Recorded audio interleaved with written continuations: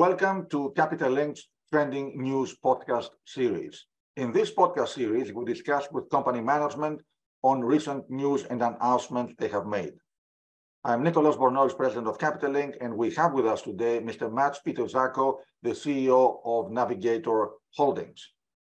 Our discussion today will touch upon the recent announcement by Navigator Holdings of the signature of a non-binding memorandum of understanding with Bumi Armada Berhad, one of the world's largest floating infrastructure operators, to establish a joint venture company to provide CO2 shipping and injection solutions in the United Kingdom. A quick reminder of our disclaimer before we delve into the discussion that our podcasts are provided purely for informational and educational purposes. They do not constitute investment advice or advice of any kind. And for further disclosure, Capital Link has the privilege to work with the Navigator on investor relations. So Navigator Holdings, for those who may not know the company well, trades on the NYSE under the ticker symbol NVGS, and is the owner and operator of the world's largest fleet of handy-sized liquefied gas carriers, and a global leader in the seaborne transportation of petrochemical gases such as ethylene and ethane, liquefied petroleum gas, LPG, and ammonia. Furthermore, Navigator owns a 50% share through a joint venture in an ethylene export marine terminal at Morgan's Point. And with this, I will welcome Mats to our discussion today. Congratulations on the signing of this MOU. As I understand, this is the third JV you're having. You have one 50-50 with Enterprise Product Partners for the Morgan's Point terminal. You have one 60-40 with Greater Bay Gas, and now the one with the Bumi Armada. So, quoting from the press release that you issued on June 20, this JV aims to provide an end-to-end solution for carbon emitters to capture, transport, sequester, and store their carbon dioxide emissions in line with the UK's industrial decarbonization strategy. So, Mats, please describe to us what is included in this JV in terms of assets and functions in the value chain, and what is the JV aiming to establish? Yeah, thanks a lot, and thanks for those questions. We're very excited about it, so I look forward to discussing it with you here. It's as it says, it's a joint venture with Bumi Armada. What we're establishing here is a one-stop shop for emitters that want to dispose of CO2 into permanent storage. And we're starting out offering this service in the UK. So this is basically what it's about. So Navigator would be transporting the CO2 from the key of the emitters out to the injection vessel. The injection vessel will be owned and operated by Bumi Armada, and they will then inject it into the seabed. So we do have a joint venture which is open for more partners. For instance, in the form of a storage company that owns the right to deposit CO2 into the seabed, so that we can provide this one-stop shop where the emitter basically has to hand it over to us, and we'll take care of it from there. So we'll be the market originator. So we'll provide this flexible solution to the emitters and tailor the individual projects to each emitter.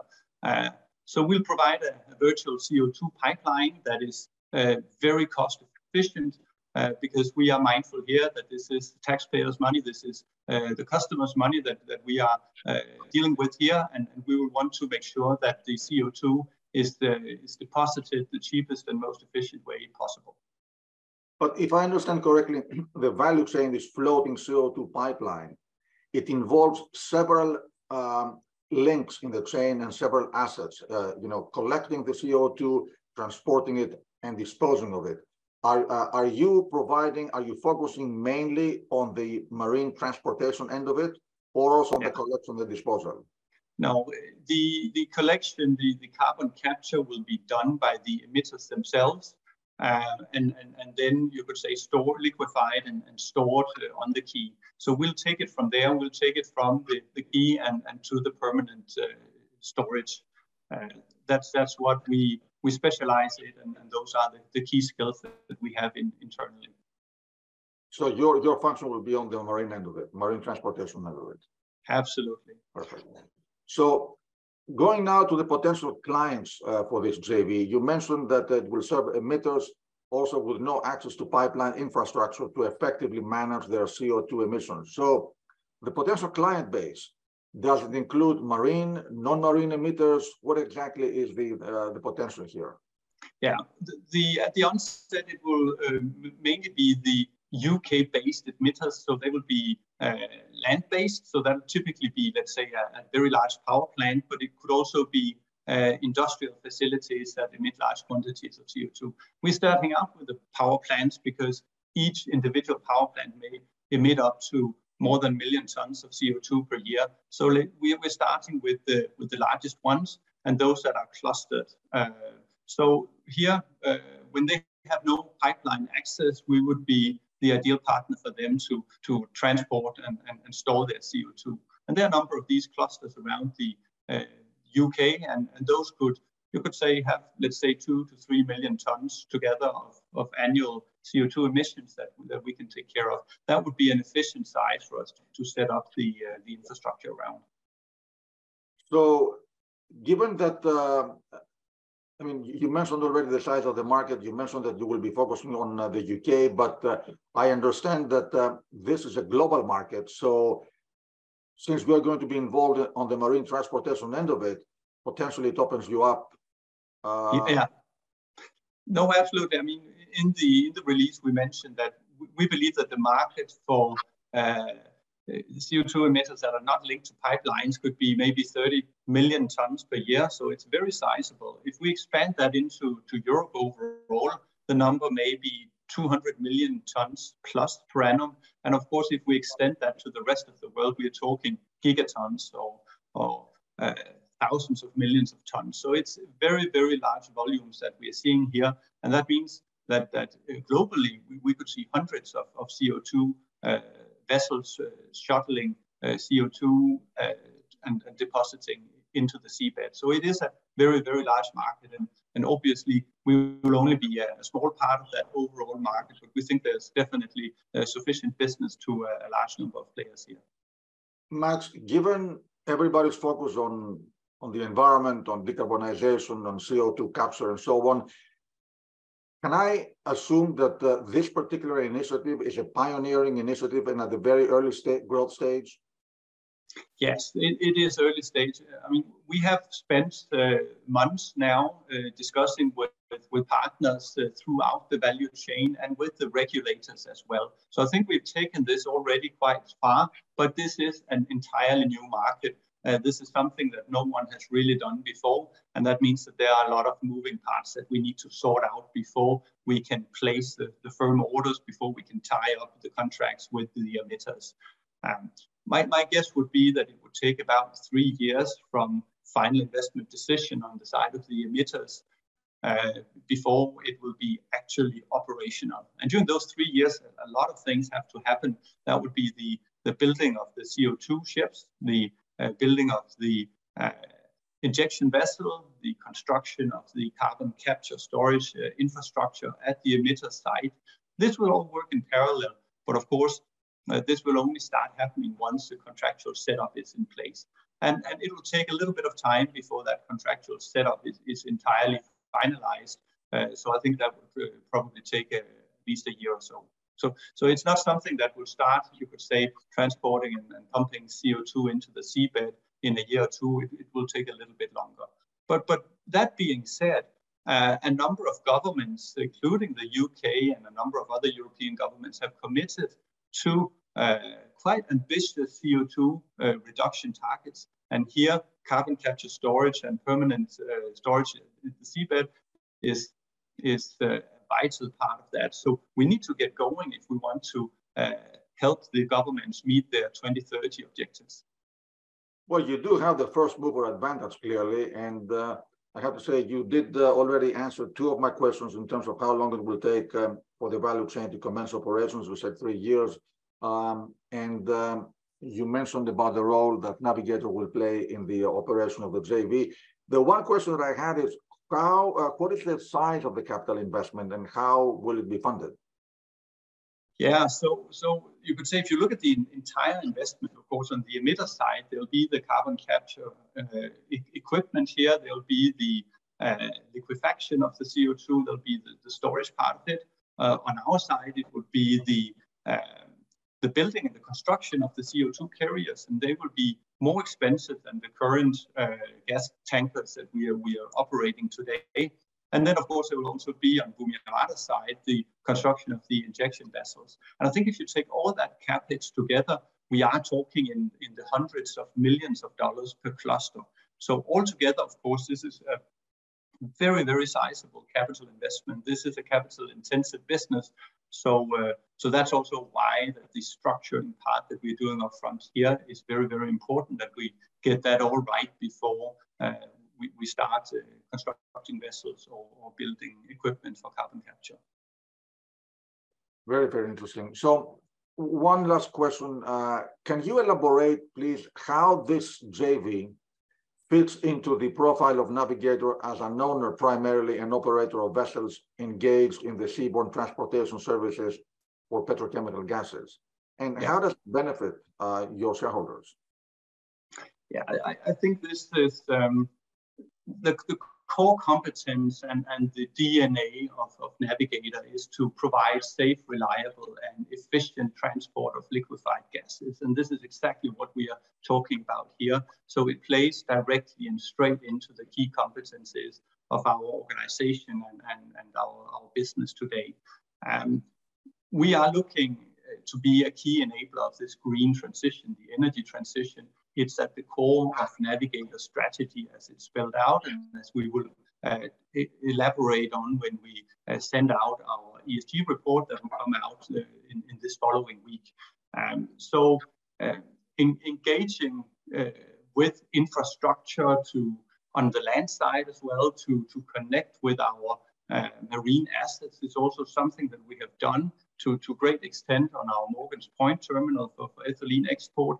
So already here we have some knowledge and some experience on linking the land side and the marine assets together in a longer supply chain. So I think all these things play really well together so that this project, you could say, is squarely at the center of our strategy and our competencies. When you look at it from the shareholders' perspective, it's something that will contribute to growing the business of Navigator. And with these long-term stable cash flows that will come with the contract structure that we are setting up, this is, of course, an additional benefit for the shareholders. These will be contracts that will be 15-year, 20-year or longer. So it'll be very long-term projects that will be set up. And this is, of course, of great benefit to the shareholders of Navigator as well.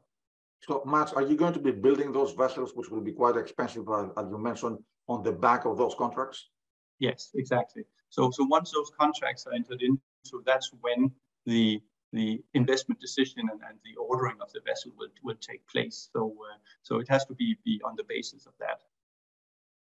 And that also means that when we start talking about the financing side of it, it will, of course, be something where both capital providers globally, including the banks, would be very interested, because most of the emitters are very strong credits, many of them investment grade, and of course, having them back a long fixed contract is something that will be very attractive for a financier.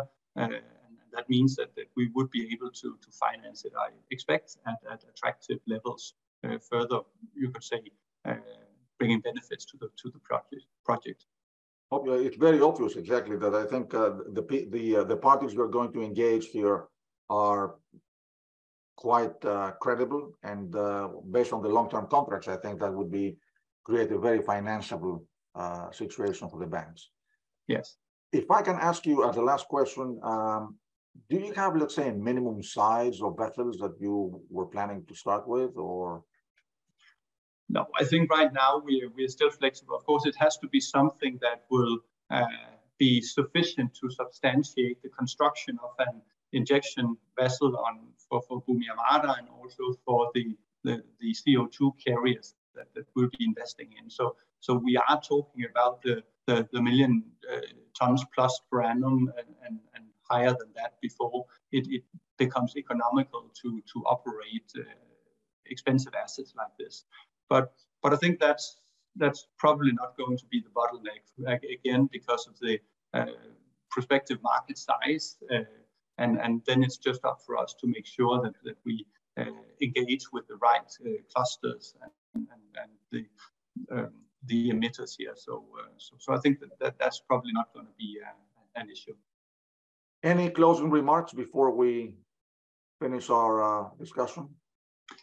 Well, I'd just say that if you have a strong belief that this energy transition is needed and is going to happen, if you think that the transportation of CO2 at sea is going to be a big and growing market, I think Navigator is a good way to play that bet on the energy transition, because not only do we plan to transport CO2, we also plan to be a large player in the transport of ammonia, green and blue, which are also markets that we haven't talked so much about today, but in other podcasts, very large and also growing markets. I think if you combine those very large growing markets together with our existing business, you'll see that we have quite our hands full in terms of growth opportunities and very attractive ones indeed. So